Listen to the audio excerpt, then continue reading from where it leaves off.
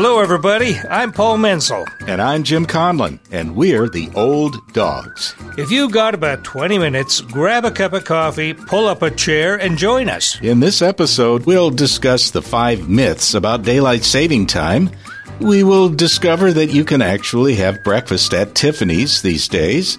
We'll tell you about what people are doing to create hamburgers in a laboratory. We're going to give a salute to a kinder and gentler man, George H.W. Bush. And we're going to talk about a Japanese cybersecurity minister who doesn't use computers or understand cybersecurity. And the Old Dogs interview will feature a chat with Meryl Moritz, an internationally known personal coach who started adult life as a dancer. So, Jim, what's on your mind? Well, you know, all of the clutter in our lives these days, all of the things that we have to think about, and I was thinking about some of them that I would rather not have to think about anymore, things that have really basically outlived their usefulness. Oh, yeah, I've got one right away. Okay. Beauty contests for kids. I'm talking about 5 and 6 years old. Get rid of them. Yeah. Well, I'd like to see beauty contests in general go out the door. How about pet clothing? Have you noticed that when the weather turns cold or when... Yeah. Especially people that dress identical to their pets. That's too far. Okay. I know a few people like that, but anyway. Here's another one. How about car sprays and the scent is new car? What the heck is the scent of a new car? Hey, have you been in my car lately? It doesn't smell like a new car. Well, Sorry. It could. It could with a little spray. Okay. All right. How about reality shows? I mean, in general, I think all reality shows should go, but in particular, anything that starts off with the housewives of fill in the blank. Yeah. Right. I agree. Yeah. Here's another one. Pretzels on an airplane. Get rid of them. They have no flavor. We might as well just hand out paper. We'll chew on paper. Here's the problem I have with pretzels on an airplane, okay? You eat the bag of pretzels, and then you want another one, and you try and catch another one, and then you have to drink because pretzels are salty. And then you know what happens to you after you've drunk something. No, what happens, Well, Jim? You're sitting on the window seat, right? And then you have to cross 2 people to get to the bathroom, and then there's a line of 10 people waiting to get in. Okay, let's get back to things that have outlived their usefulness. How about chia pets? And any chia pets that look like a celebrity. How about that? Can we get rid of those? Well, it depends on the celebrity. Okay, I know you have a collection. Okay. Well, this is something that we swore we would never get into, a word that we would never use, but... I got to say, any ad that includes the word prostate is probably something I'd like to scratch off my watch list. Okay, I'm with you on that one. Yeah. How about lawyers that advertise on TV? The tough attorneys. Get rid of them, all of them. Okay, I'm with you on that. Not just the ads, the attorneys. Get rid of those too. Right. And finally, and boy, is this a hot topic this year in particular, how would you like to see the end of daylight saving time, huh? I'm ready for that one, especially when they keep moving the dates back and forth. You know, when does it start? When does it end? I'm always showing up either late or early. Or asleep. And Paul, speaking of daylight saving time, as it so happens, our first pod nugget is about daylight saving time. Yeah, every spring when we spring forward or every fall when we fall back, questions are raised about daylight saving time. What's the purpose? Hoping to cast light on the subject, the Washington Post on March 6, 2015 explored 5 myths about daylight saving time. Well, here's myth 1. Daylight saving time was meant to help farmers. Well, actually, farmers were opposed to daylight saving time. The lost hour of morning light meant they had to rush to get crops to market. Dairy farmers opposed it because it confused their cows, who thought it was utter nonsense. We don't want confused cows. Myth 2, the extra daylight makes us happier and healthier. Well, perhaps the extra vitamin D from the extended sunlight is good for us. However, studies suggest a spike in workplace accidents, suicides, and headaches when daylight saving time starts and ends. This would appear to be a bad trade that shouldn't be taken lightly. Here's myth 3. It helps us to conserve energy. Well, in 2005, daylight saving time was extended a month to save 4 more weeks' worth of energy. It makes sense that an extra hour of natural light would conserve energy, but Studies indicate that the decreased use of electrical lighting was offset by other uses of energy, such as air conditioning, so cooler minds prevailed. Myth number 4, daylight saving time benefits business. Chambers of Commerce lobbied for the extra month of daylight saving time in 2005, but not all industries love the time change. The Air Transport Association estimated that the schedule juggling necessary to keep U.S. flights lined up with international travel cost the industry $147 million. The confusion over landing times brought a whole new meaning to jet lag. And myth number 5, standard time is standard. Well, we are actually on daylight saving time for 8 months of the year these days. It is the standard, not standard time. Doesn't it make sense to make daylight saving time the standard for 12 months of the year? Come on, we'd like to hear from you about this. Say, Jim, when was the last time you saw the movie Breakfast at Tiffany's? It's funny you asked. Actually, I've never seen the movie. Oh, really? Yeah. Well, it's a favorite romantic comedy for many other boomers. The film stars Audrey Hepburn as Holly Golightly, a charmingly eccentric young woman navigating New York City as best she can. In the film's opening scene, Holly arrives at Tiffany's early in the morning dressed in a black cocktail dress and dark glasses, and as she gazes longingly in the store window, she drinks her takeout coffee and munches on a pastry. And then she strolls home. Well, it's a great opening scene, but really not much of a breakfast. Times have changed, though. Now you actually can have breakfast at Tiffany's. According to the Washington Post for October 12, 2018, you can now have a nice 3-course breakfast in Tiffany's recently opened 4th-floor restaurant. As you can imagine, this small restaurant is a popular tourist stop for young women channeling Holly Golightly in their cocktail dresses and dark glasses. Breakfast is $32, which is, wow, modest by New York standards, and reservations are required. If you can't get a reservation, don't worry. For about $5, you can get a coffee and a Danish from a nearby deli and stare in Tiffany's window. Cocktail dresses are optional, although clothing of some sort isn't. We are all aware that animals grown for food have environmental costs and issues about unethical treatment. It's just not an efficient way to create food. But are you ready for lab-grown quarter pounders? This news comes to us from the September 2018 issue of Scientific American. Several startup companies are busy developing man-made alternatives to beef, pork, poultry, and seafood. Believe it or not, this meat is made by first taking a tissue sample from the animal being duplicated. The stem cells are collected and multiplied until muscle tissue is formed. One company reports that a single tissue sample from a cow can yield 80,000 quarter pounders. Mm-hmm. Now, keep in mind that they are not duplicating a whole cow, just the muscle tissue. 2 issues that have to be overcome are taste and expense. 2 pretty big ones there. No kidding. The first burger that came from the lab cost $300,000 and was dry from too little fat content. They've since brought the cost down to about $600, but they're still working on the taste concerns and a lack of interest from the general public. So we're asking you out there, are you interested in popping over to the lab for a burger and fries? We would like to hear from you.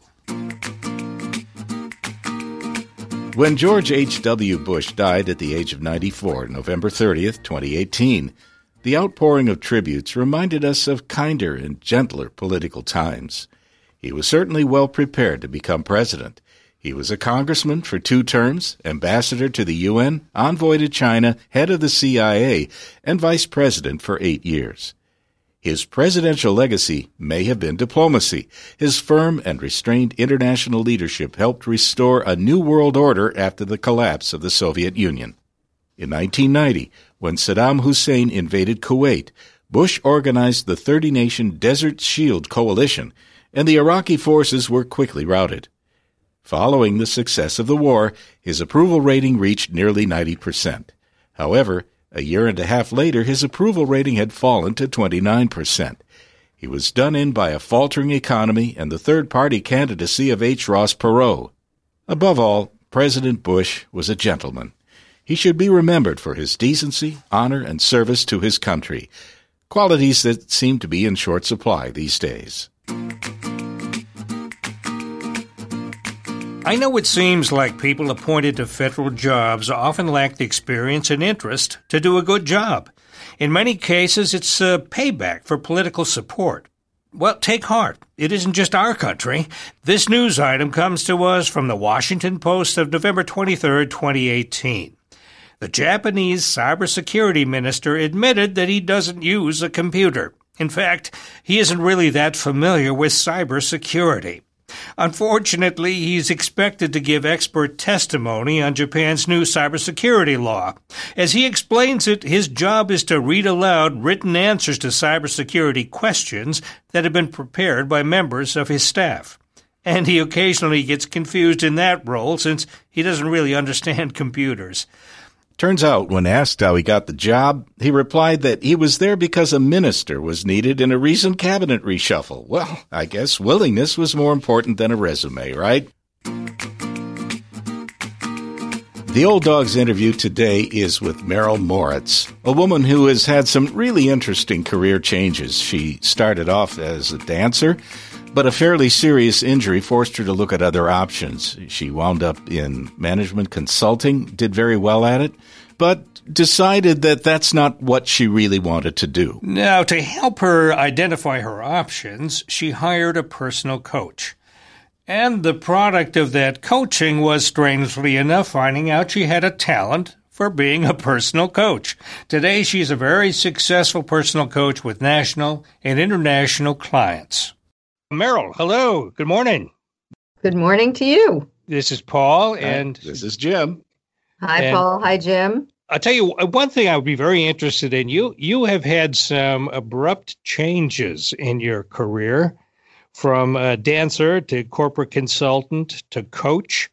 Can you kind of take us through that, how those changes happened? Sure. My mother was a professional tap dancer, so I was being taught to dance and do what they called then acrobatics from the time I was about 3. And so that was kind of part of my DNA. And I did that. Partly I was lazy and partly I was really good at it. And I did that until I had a very serious injury when I was in my early 30s when I had to stop doing that. But fortunately, just before that, I had taken this great course that was sponsored by a group called Catalyst. And they did all things women at the time before anybody was doing anything like that, thinking that women needed any extra boost.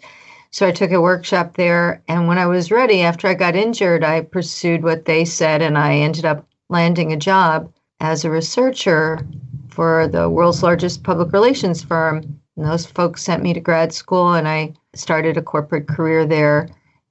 Doing public relations evaluation. And that led to customer satisfaction assessment. And I was launched into a career on my own after about 7 years as a corporate slave. And so I started my own. And unfortunately, I created the same conditions of slavery in my own company. I had 7 people working for me. I was working up to 90 hours a week, and it was torture. And although it was very exciting, I did all sorts of work like interviewing people on the Human Rights Commission for the United States government on human rights issues in Iran. So it's really interesting work, but really crazy hours. And I hired a coach to see if I could do something else with my life. I thought, wow, maybe I could do what he's doing. And he informed me that I could do that if I forgot everything I ever knew. So I went to school for a couple of years. And while I was still running my business, I just let people who were working for me leave by attrition. And I, started to coach. But it took me 5 years, really, before I really recognized that the people I was working with were experts in their own lives and their business. And I just needed to ask them questions about that, using the insights I have from organizational sociology, which is what I went back to grad school for. Do you think that in your life, your changes were a result of planning, or were they a result of just saying yes to opportunities that came your way? I would say the first, being a dancer, was the result of, accident of birth. And then I didn't find anything more interesting than, choreography and dance to devote my attention to. I was really married to that idea. The whole thing for the second career was very planful. I didn't understand that I would be looking into research. I was looking into public relations, but not into research. That part was kind of serendipitous because the man who ended up being one of my, information interviews, he said I'd researched my career move so well, he thought I could be a great researcher. And indeed, I had been researching everything, including recipes since I was, a teenager. So it was a good fit. He sort of named what I had been doing. So that part of it was plan and part of it was serendipity and just being open to the serendipity of it all. And I guess the coaching part, I wasn't planning to be a coach.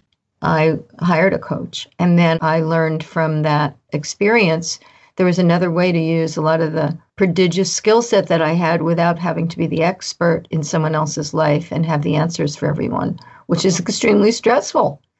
So as a coach, I'm kind of a gadfly. I ask them really great questions and keep following their thinking and ask them, the devil's advocate kind of questions and then help them hone what they want to do with the insights they get. I don't have to be their expert. Well, you're sort of touching on it, but for people that are listening in that have no idea what a coach is, could you give us a capsule definition of the profession? So sure. So what is a coach is essentially it's both a partnership and it's a process. Insofar as it's a partnership, the coach is someone who is kind of a witness, a curious cross-examiner, a synthesizer, playing back what you heard, a mirror, standing there in the corner with your satin robe and your towel and your water bottle when you get duped around by the things you thought you wanted to do and they didn't work out that well. So in that way, it's a partnership, always being there and always being a sounding board and an accountability advocate as well, staying on goal, on task, on strategy for what you said you wanted when you came to coaching. They usually come to coaching saying they want to start something, they want to do something better, or they want to stop something. Meryl, for coaches starting out, they are usually advised to define their client base. Oftentimes, it's because they had a career in another field and they're leveraging that field into a coaching practice. Is that something you have done? Have you focused on a certain type of client? Yeah, because I was an entrepreneur. Lots of people were throwing people who are entrepreneurs or would-be entrepreneurs at me, and I found them very exhausting to work with. For a long time, people wanted to throw me at women who were hitting the glass ceiling in organizations, but I never hit a glass ceiling myself. I escaped. I started my own business, and a lot of people do that. A lot of women did do that at that time. So, my best shot is with people who have big responsibilities and have to maintain a big picture and hold that and remain agile instead of frozen in place with their own default method. Well, speaking of big pictures, this is a great opportunity to ask you about what you're currently involved with, because you talk about change, the changes that are going on in the world right now, and the great challenges to find a path to world peace. You're working to use coaching to solve issues around world peace through religious rather than geopolitical understanding. Yeah, and so where it came from was a priest who is a charismatic healer. This priest comes from Argentina and has been holding healing masses for years. He became an advisor to me on something else. We got to know each other, and he said that, he liked what I had been doing in Cuba, and did I think I could apply coaching to a bigger space? I said, sure. What's the space? He said, world peace. And I said to people, it doesn't matter. I'm really interested in seeing how open dialogue can actually create an opportunity for people to hear each other in a different way. So there's a possibility that we can coach chaplains in the U.S. Armed Services on this topic of peace, talking to warriors about peace. Coaches aren't chaplains, but we're wanting to have this dialogue. So we have, 35,000 people as part of the International Coach Federation are all willing to have this conversation with people in their countries or people of their religion. What if we could heal that?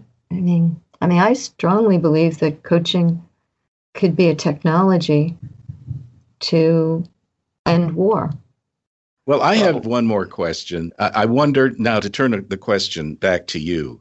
What are you currently getting out of this? What does all of this mean to you as you grow into what I like to call the third half of life? What does it mean to you? My progenitors, to say the least, nobody retired before they were in their 80s, sometime in their 80s. And my husband was always saying to me, are you going to wait till your grandfather or your father retired? I said, I don't plan to retire. I don't see the need to retire. I have work that I would do if I weren't paid. They used to say, find your dream job that you'd do even if you weren't paid. Well, I did. I didn't find it on purpose, but I found it at helping people. So I have a dream, that there's a world where anyone wants a coach has access to one, someone who really is their advocate and helps them really leverage all that's great about them. If we're going to save our planet, we're going to have to save our relationships first, and then together maybe we could save the planet. I guess my feeling is that there's something worth saving here, and it's people. Well, it looks like we made it through another episode. If you enjoyed it, let us know. Or if you know somebody who'd be fun to interview, tell us about them. You can reach us at our website, olddogspodcast.com. And hey, keep on howling at the moon.